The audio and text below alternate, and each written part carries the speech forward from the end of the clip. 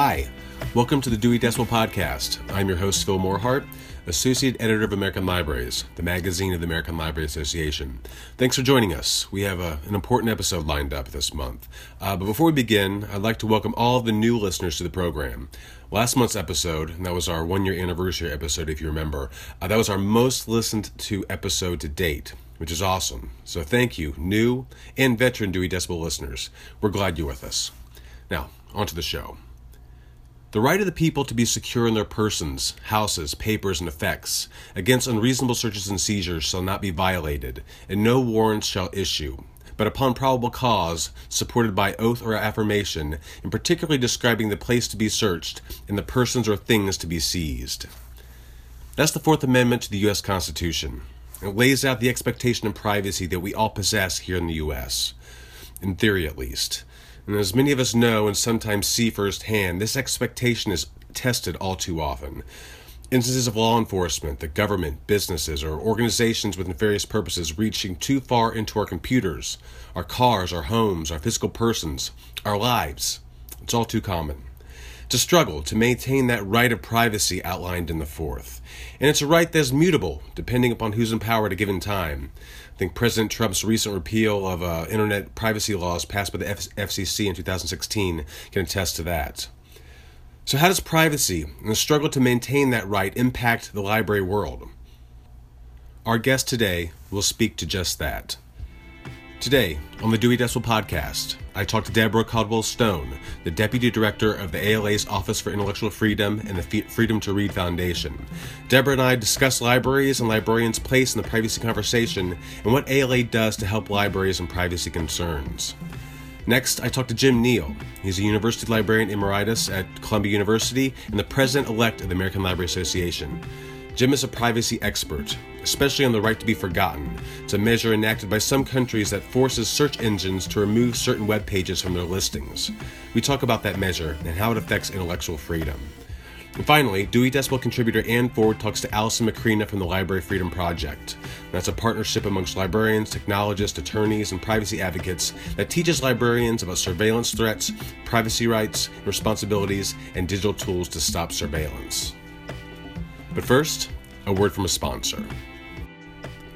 How can you transform library data into impactful services? What feature do users value the most when evaluating information sources? Which were the most popular interlibrary loan titles for the last 5 years? What does S.R. Ranganathan, the father of modern library science, have to say about shyness? All of these questions have been explored on the OCLC Next blog.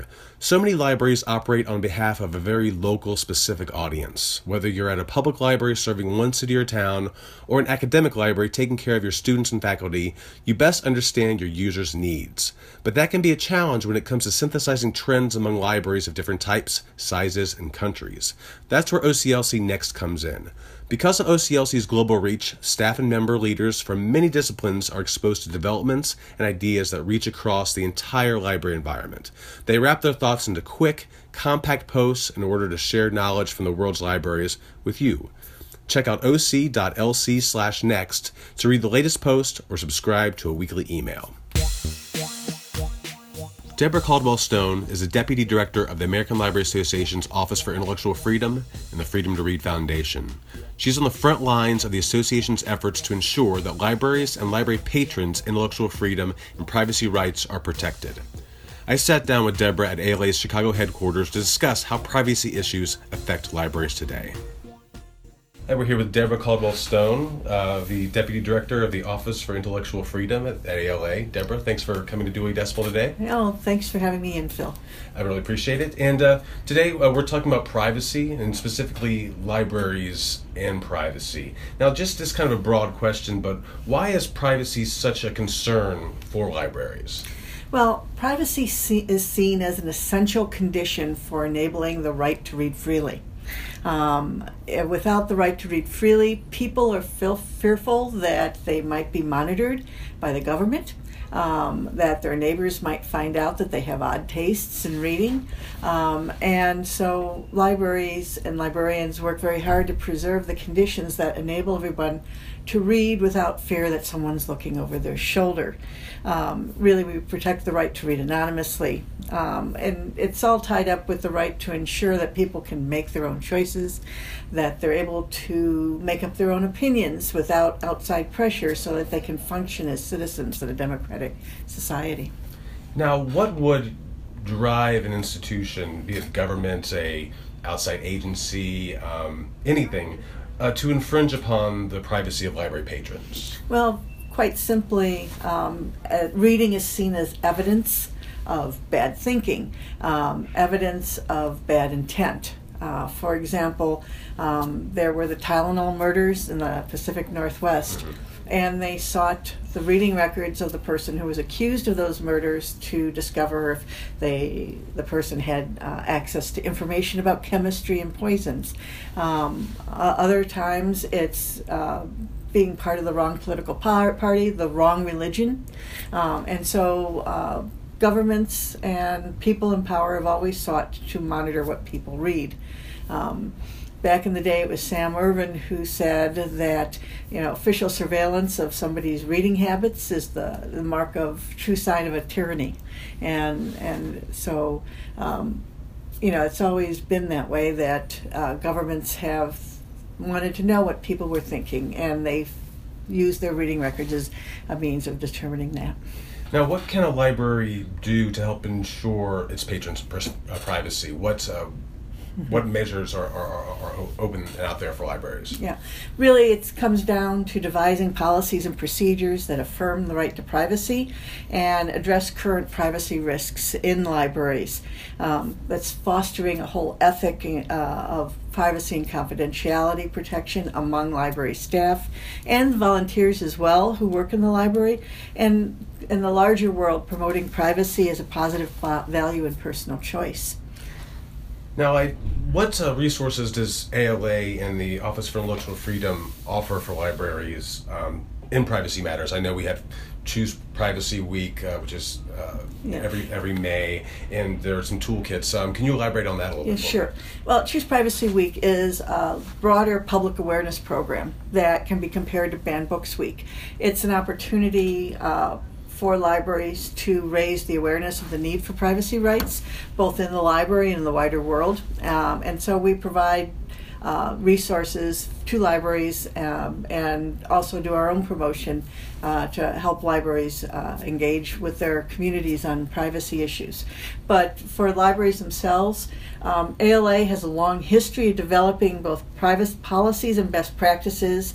It's all over a long time of Library Bill of Rights interpretations, confidentiality policies and procedures, the Code of Ethics, and then more specific tools like the Privacy Toolkit and the more recent privacy guidelines and checklists that are meant to address more contemporary issues around the use of technology and the provision of services by third-party vendors in libraries. Now, privacy, it's in the news all the time. It's something that affects our lives daily, so it's ubiquitous. And I think that particularly, as I mentioned in our introduction to the episode, we have President Trump's repeal of internet privacy rules that were passed last year by the FCC. So it's like privacy's on our minds all the time. But specific to libraries, what privacy issues are facing libraries today? Well, the big shift that has to happen in thinking around privacy in libraries, it's not just about government surveillance. Certainly government surveillance is an issue. The problem is that technology has taken a lot of ability to address that issue out of the hands of librarians, because we now know that surveillance is occurring upstream on the internet, outside of the library. There's less demand for the paper records that frankly don't exist anymore about somebody's circulation records of library books and things like that. The real issue, actually there's two real issues today. One is the outsourcing of library resources and services to third-party vendors. These are parties who don't have the same ethical or even legal obligations to protect a patron's privacy as libraries and librarians do. Under U.S. law, they're free to use data that comes into their hands in any way they wish. And so we have to be really thoughtful as a library community about engaging with these vendors in a way that assures that patron privacy is protected. That may mean developing a model contract language to make sure that control of data remains in the hands of the library, or that the vendor doesn't have the right to sell or use or share that data with another third party down the road. The library privacy checklists that were developed last year and address this issue in part. But the second issue that is facing libraries as well is the library's own use of data. Technology has expanded the ability to collect data, monitor activity in the library, keep track of what people are doing, and keep that information for a long time. And libraries themselves are increasingly tempted to use that data for marketing purposes, for improvement of services. And there has to be a thoughtful balance between doing those activities and infringing on our patrons' right to privacy. Is it right to use marketing tools in such a way that you actually create maps that identify down to the household with street addresses how many books somebody has borrowed and what their income is? Because there's actually tools that will match household income to a library card holder's record so that you can see that. And so we have to really think about these issues, because when you start doing that kind of activity, when you start putting those records together, there's a real risk that you'll infringe on the privacy rights that are necessary to enable library users to feel like they're free to read without having someone looking over their shoulder. Great. Deborah, thanks so much for speaking with Dewey Decibel today. I really appreciate it. No problem. Thank you, Phil. Thank you. Bye-bye.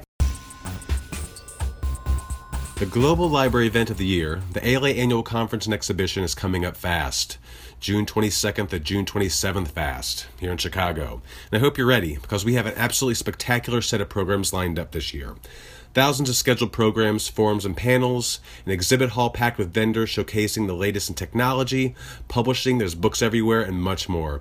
And we have a really awesome set of speakers this year, including Hillary Rodham Clinton, Sarah Jessica Parker, Bill Nye the Science Guy, Nikki Giovanni, Gene Yang, Colson Whitehead, and so many more. It's extravagant this year.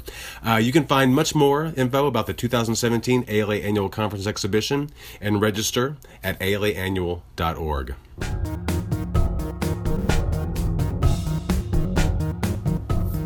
The right to be forgotten is a controversial topic that rides both sides of the privacy protection issue. Its proponents insist that the measure ensures a greater sense of privacy by allowing individuals to have certain web pages removed from search engines that contain personal information that they might not want out there. Now, its critics maintain that the right to be forgotten is tantamount to censorship and the rewriting of history. Jim Neal, University Librarian Emeritus at Columbia University and President-elect of the American Library Association, sits on the latter side of that conversation. I spoke with him via phone about it all. All right, we're here with Jim Neal. Jim, thanks so much for joining the Dewey Decibel podcast. It's great to have you here. Glad to be here. Thank you, Phil. Great. Now, we're going to be talking today about the right to be forgotten. And for some of our listeners that might not be familiar with this measure, can you just give them a bit of background? What is exactly the right to be forgotten? Well, I think the right to be forgotten has a long history. I think even in the pre-digital arena, people were concerned about the information that was circulating about them in books and journals, magazines, newspapers, radio broadcasts. And so there is a legal and policy history to the right to be forgotten. But as more and more information became available over the web, countries began to look at privacy issues related to information circulating about individuals. And if I look back in history, I sort of put a mark on 1995 when the European Union adopted what they call the European Data Protection Directive. And it was really a first omnibus effort to look at the issues around the processing of personal data through electronic means. And as a result, I think there has been a sort of a 20-year history of trying to understand how to protect the privacy of individuals in the electronic environment. The right to be forgotten is an expression of that concern. As I look for a definition of what we're really talking about, I find the effort here in New York State this past spring, an initiative to bring a bill in front of the state legislature. The definition there I found to be most useful, and I'll just read it. It's to remove information that is, and this is a quote, inaccurate, irrelevant, inadequate, or excessive, that is no longer material to current public debate or discourse, and is causing demonstrable harm to the individual. I find that to be broad and to be a real slippery slope. In the name of protecting privacy, I think we're putting a lot of other important values and constitutional rights at risk. We have seen the European Union adopt a formal right to be forgotten policy, and they are now working to not only make this applicable within the European Union countries, but also to search engines that are making information available on a global scale. So they reach out to Google and others to try to enforce that directive. We've also seen some initiatives in Latin American countries, most particularly probably Argentina. And so it's beginning to have a broader international conversation. The challenge for us in the United States, of course, is that we have constitutionally based freedom of speech, and access to information is obviously a very important value in this country. And is the right to be forgotten really more about the right to be delisted, the right to obscurity, the right to erasure, the right to rewrite history? And I think we're all concerned with the integrity of the historical record. But for me, the more core issue is what is the conflict that it creates? How does it undermine freedom of expression and access to information? And I think that's sort of the core debate which characterizes and colors the conversations around the right to be forgotten. So it's basically a practice covered in law and policy that would allow an individual to request certain information to be removed from the online public record for the reasons I outlined from the New York initiative. Yeah, you mentioned this core debate, and that seems to be like there's this divide in thinking about the right to be forgotten. And you have some people who view it as increasing an individual's privacy by allowing them to have control over what's searchable online. But on the flip side, as you mentioned, it can be seen as censorship and stifling this freedom of information. And you sit on the latter side of the argument. Can you explain that a bit more as to how it could be viewed as censorship? Yeah. So I see it as a massive slippery slope. I understand and support the issues around protecting privacy, and I think that there are other legal remedies for dealing with things like revenge porn or the privacy of minors. I think we have the ability within our legal structure to enforce current or other needed laws to protect those areas of concern in terms of information available over the web. But I think it's a massive slippery slope. I think there's the risk of significant what I'll call peripheral damage. And unintended but serious repercussions for research, for historical integrity, for public access to information, I am concerned that it ultimately creates a new digital divide with wealth and political power being able to manipulate the laws to the advantages of individuals and corporations. I think we're really facing desperate challenges in the capture and preservation of born digital content.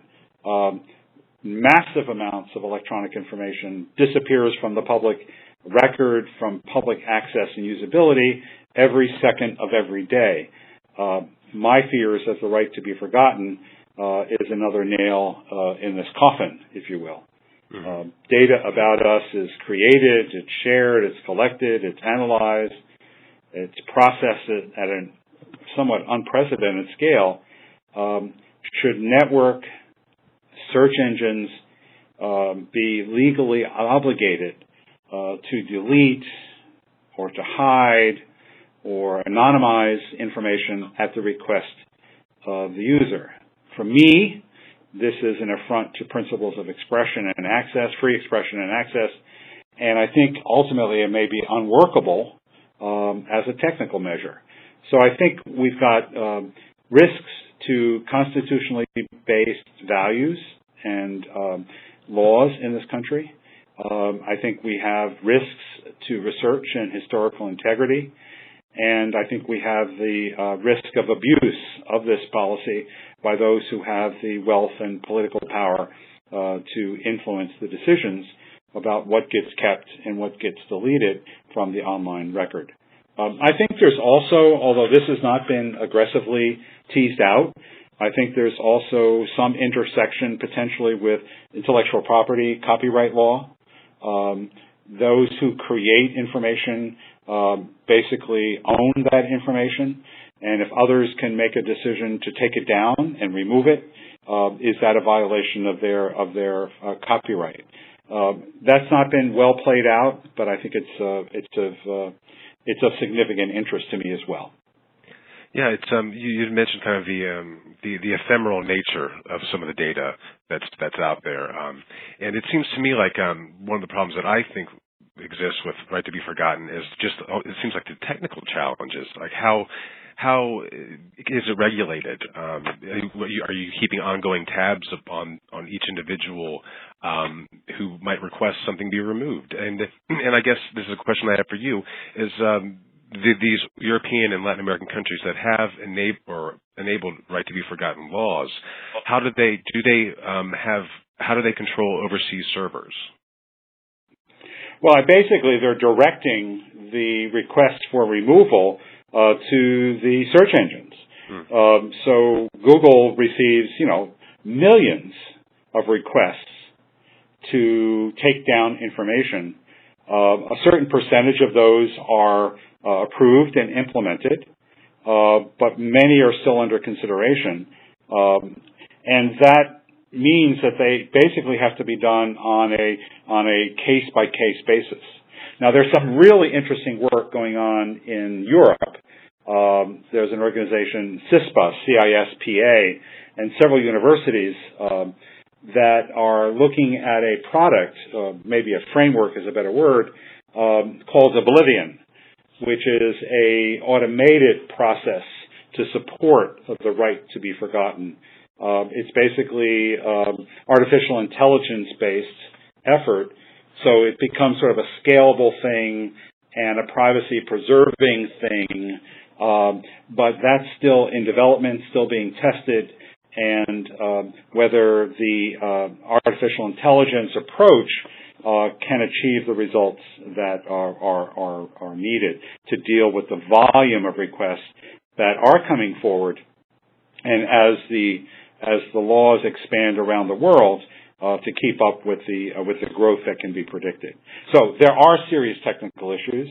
I think the search engine companies are wrestling through this, but we're seeing some very interesting technical development at some universities and technology centers around the world. Yeah.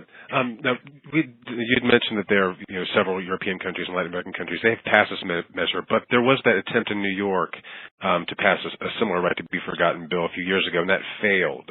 Now, why do you think that that these other countries were more apt to adopt this measure as opposed to here in the U.S.? Is there a difference in mindset or perspective about privacy? Yes, I think we're seeing a tremendous diversity around the world in how people view freedom of expression and privacy.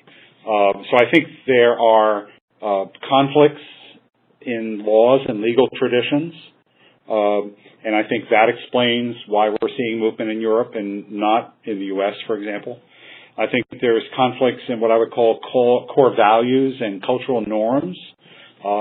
And I think because free speech is constitutionally based in the United States, it tends to rise to the top, although I think people are becoming much more sensitive to issues of privacy under the impact of security measures by governments, as well as concerns about the recent legislation to enable the sale of our searching records to corporate interests.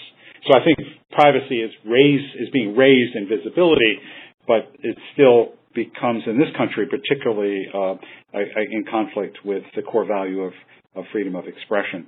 I think there are sort of the conflicts of the interests of the individuals and the interests of society. What is our public purpose? And I think there's a difference around the world in whether the individual is at the center of protection in the legal system or whether society is in the center. And I think we're seeing some of that conflict being played out in the right to be forgotten legislation.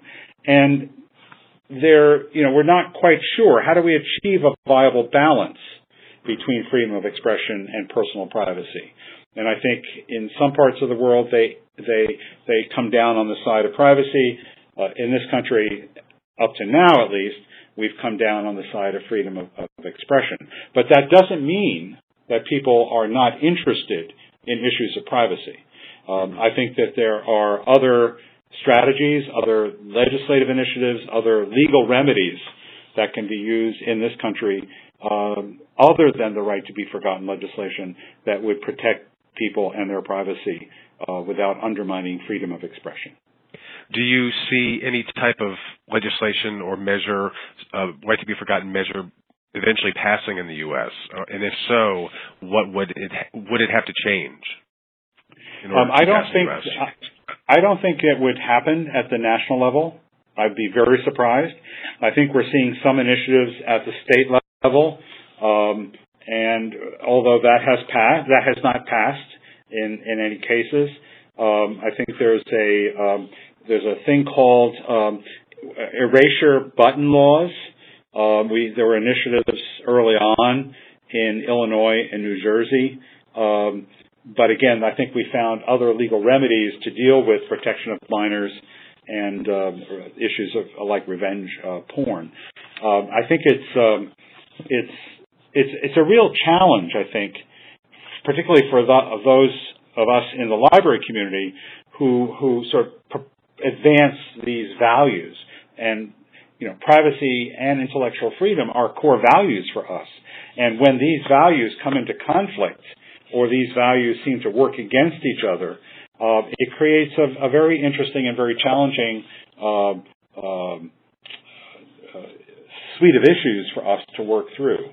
And my history of working with the Freedom to Read Foundation, which deals with issues of privacy, but ultimately is focused on issues of censorship and issues of freedom of expression, I tend to come down on the side of freedom of expression.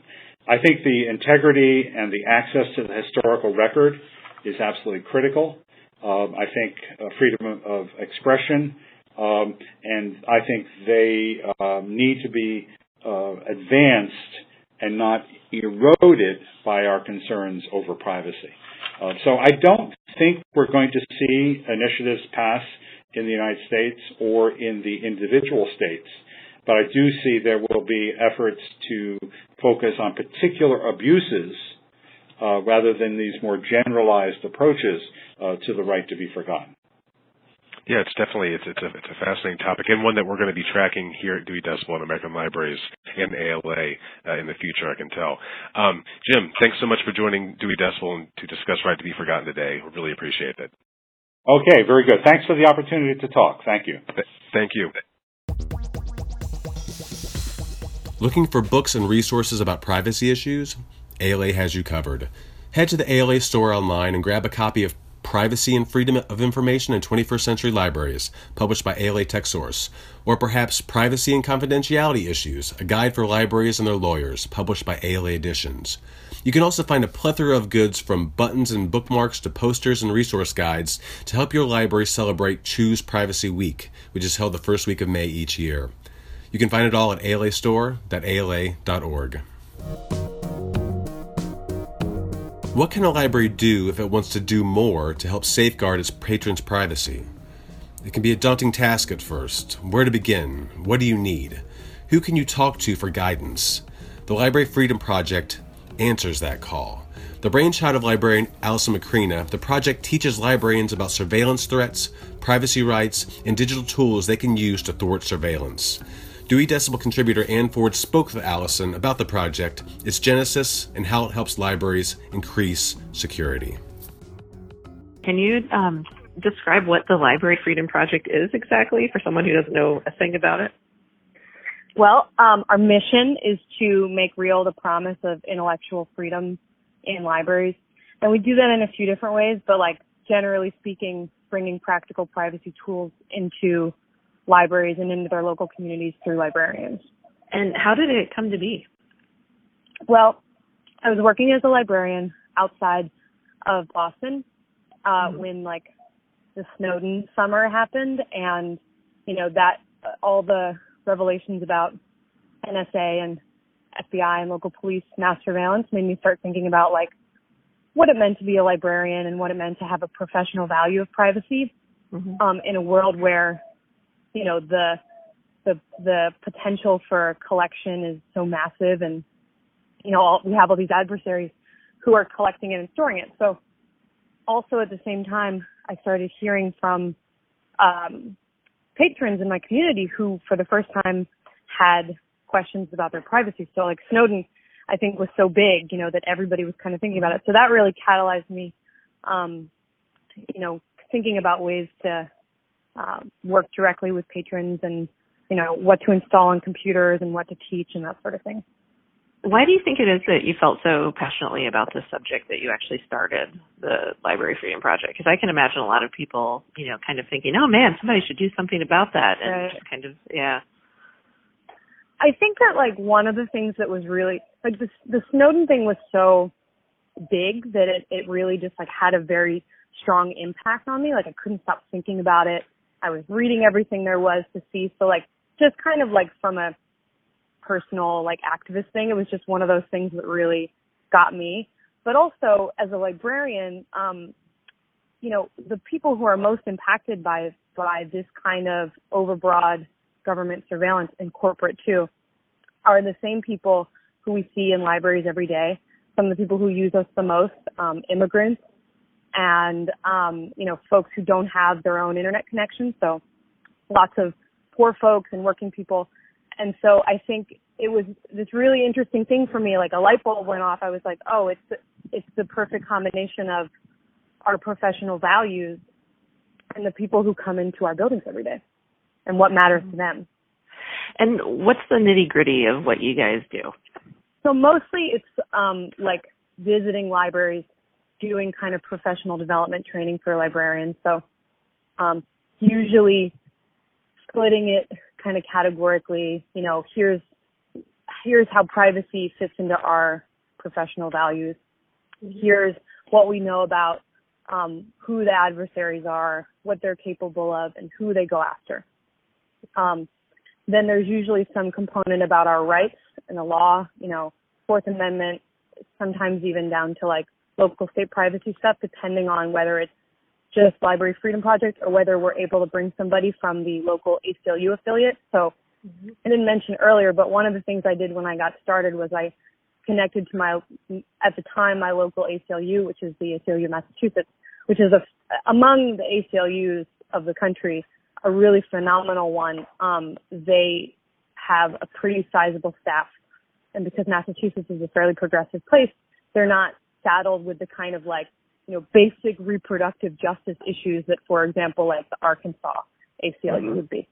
So the ACLU Massachusetts gets to focus on surveillance and a lot of police brutality and police militarization and fighting prisons. So I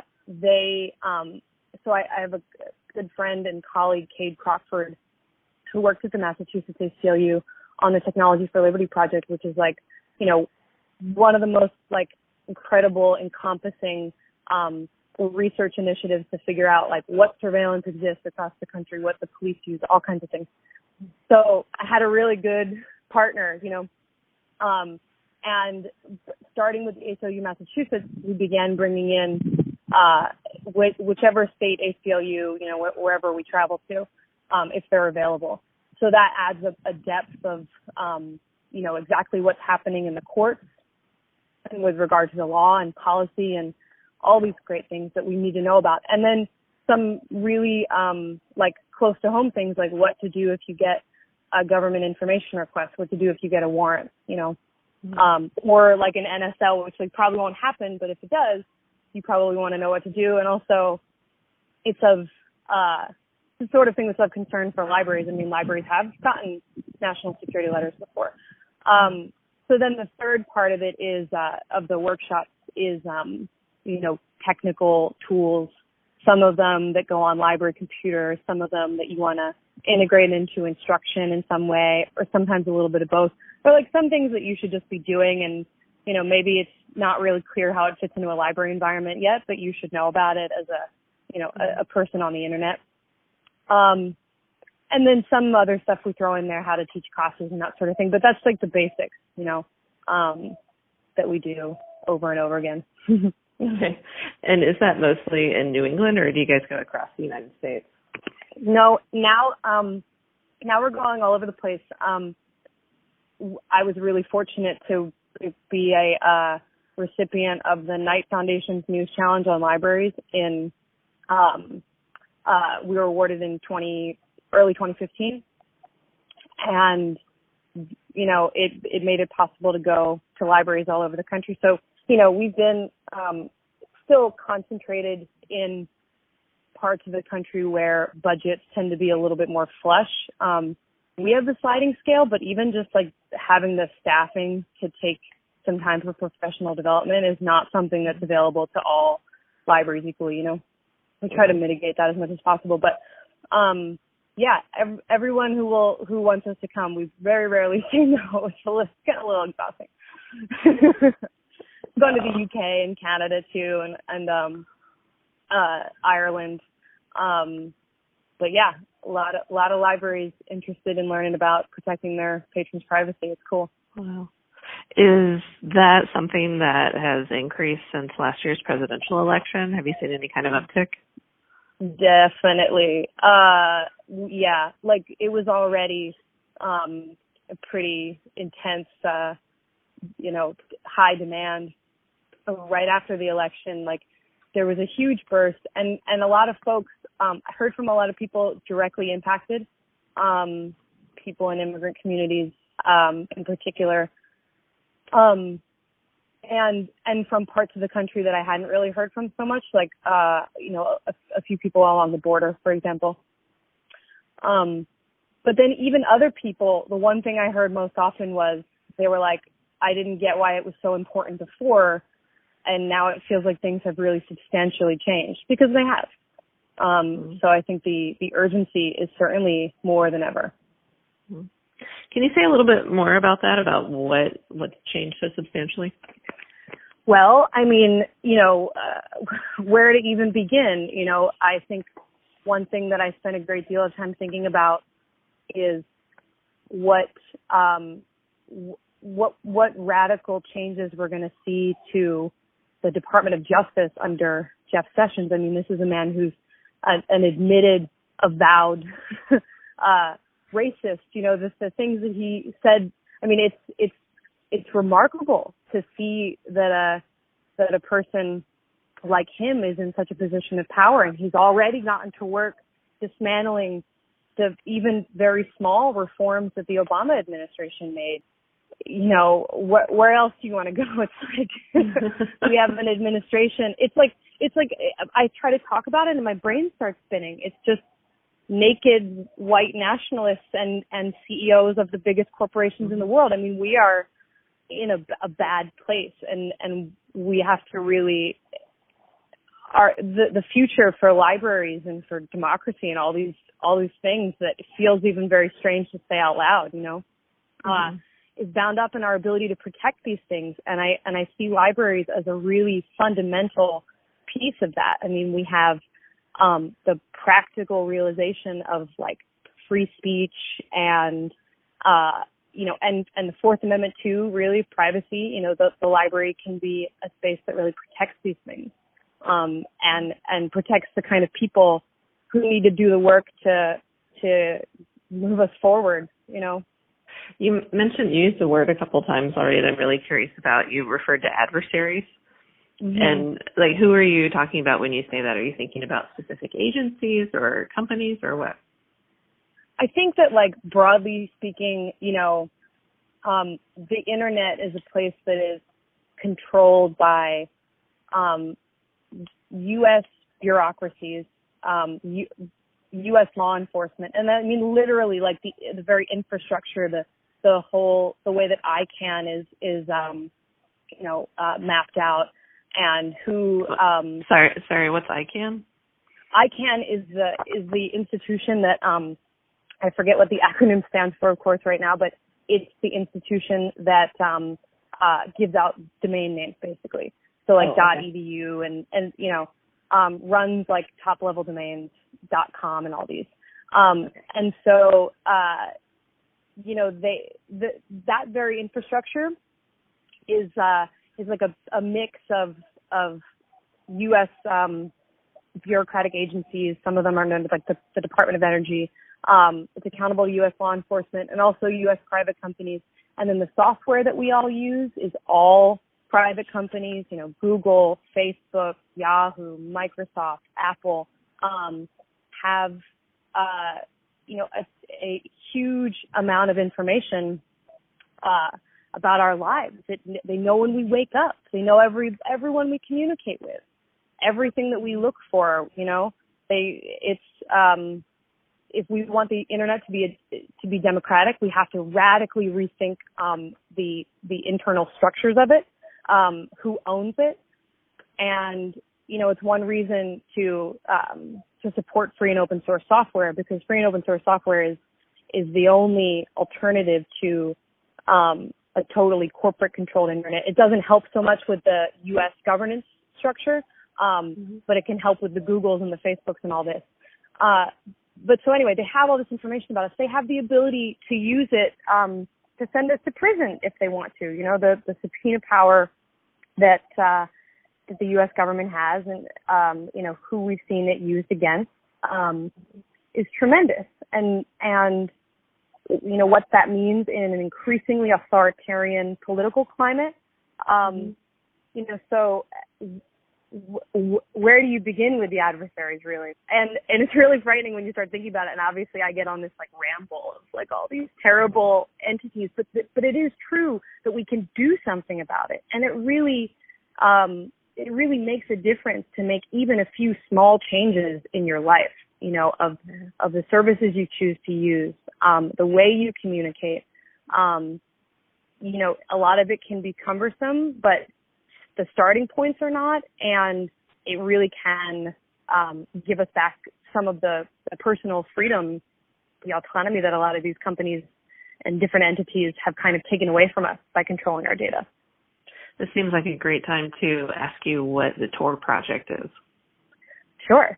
The Tor project is a nonprofit and kind of difficult to define extended community of developers all over the world who make free speech and privacy enhancing software. The main piece of software that people kind of know the Tor project for is the Tor browser. Tor, the network, is the thing that kind of lives in the background and makes the whole thing operate. But most people use Tor browser, which is a web browser. It's just like other web browsers you've used before, Firefox or Chrome or Safari or whatever. The fundamental differences are that Tor routes all of its traffic. Tor browser routes all of the traffic through the Tor network, meaning that your communication where your destination points and your originating points are anonymous. And then the other side of it is that we take the Firefox browser and plug up all the different privacy holes that the Firefox browser has.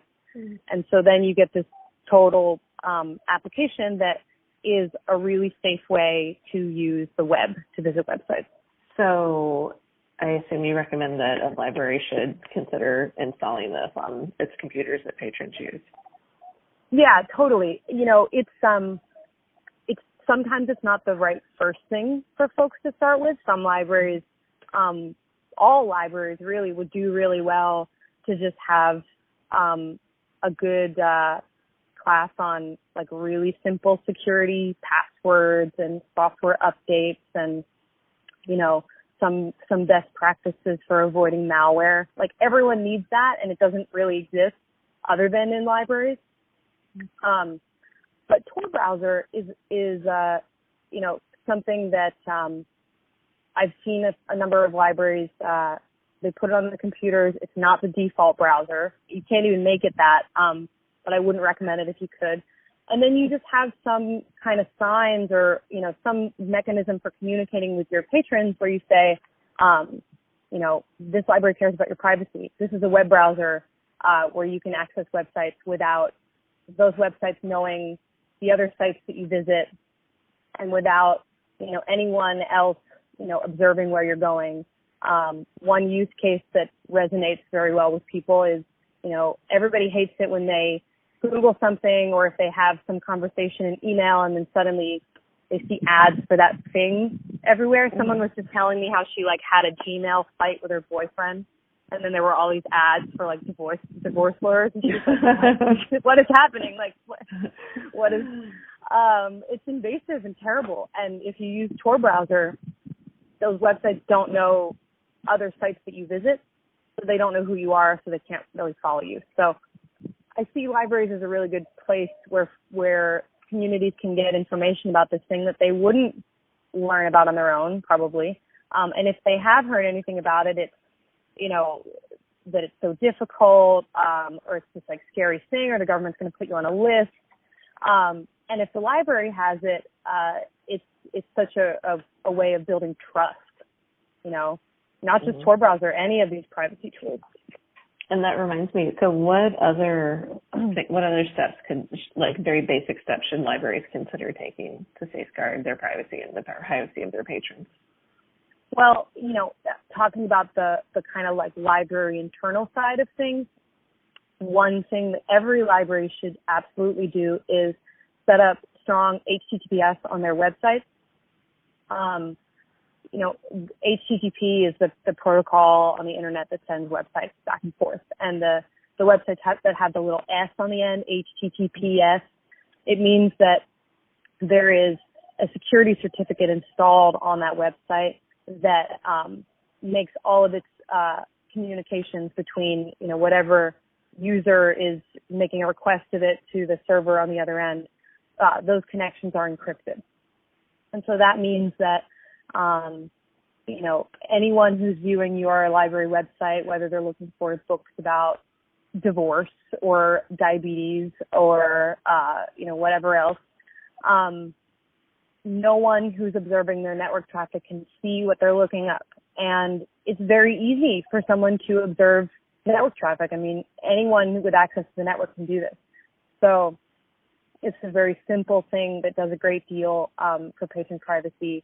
And it's gotten a lot easier to do in recent years. There's a project called Let's Encrypt that has made it so that websites can get a free automatically updating and also free and open source security certificates for their websites. And they even have a little setup bot, CertBot. If you go to certbot.eff.org and you just tell it the kind of server that you run, and it gives you a couple scripts to run. And if you don't know what any of those words mean, the person who runs your website will know what it means. So that's a really important thing for like the library side. As for teaching patrons, and I see that as in many ways kind of more important. Like, it's super important for us to have our own systems well secured and taken care of. But we have to teach people how to use security tools, just like we teach our communities how to use, how to look for jobs and how to write resumes and do all these things that are a necessary public service. So the simplest tools that everyone should be using, number one, everyone should have strong password, strong master password, and use a good password manager. You can make a strong master password if you look up something called the Diceware method. It's a method where you basically, like, there's a word list, every word has a number, you roll a die, you get a number, and then you make a master password that's like 5 or 6 of those words. And it is mathematically strong, but it's easier to remember than a jumble of letters, numbers, and symbols. And then you set up a password manager. 1Password is a good one. And use 2-factor authentication wherever, whatever services you find it. Software updates are a very important one. That's one that everyone should do, as soon as possible. And then another rather simple one is Signal, which is an encrypted texting and calling app that you can use for iPhones, for Android. It has desktop clients for Windows and Mac and Linux. And it functions pretty similarly to iMessage. Like, if, people have used Apple iMessage, in the same way that it keeps your conversations, if you have it on a desktop and on a mobile phone, it syncs them, and it has video chat and all that stuff. And it's a good kind of entry point, an easy piece of software that works pretty well, and does what it intends to do. All right. Awesome. Well, thank you so much. This has been terrific. Sure. Yeah. Good to talk to you. And I should ask too, so if somebody wants to find out more about the Library Freedom Project, what should they do?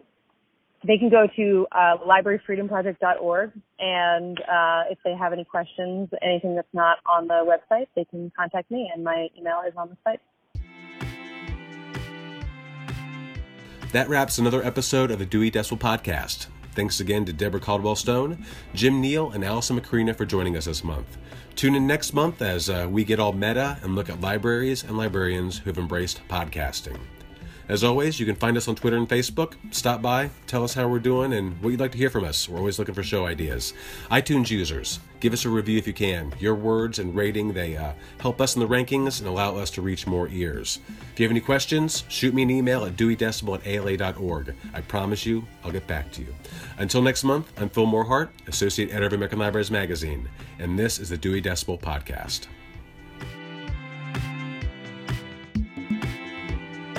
The future for libraries and for democracy and all these things that it feels even very strange to say out loud, is bound up in our ability to protect these things. And I see libraries as a really fundamental piece of that.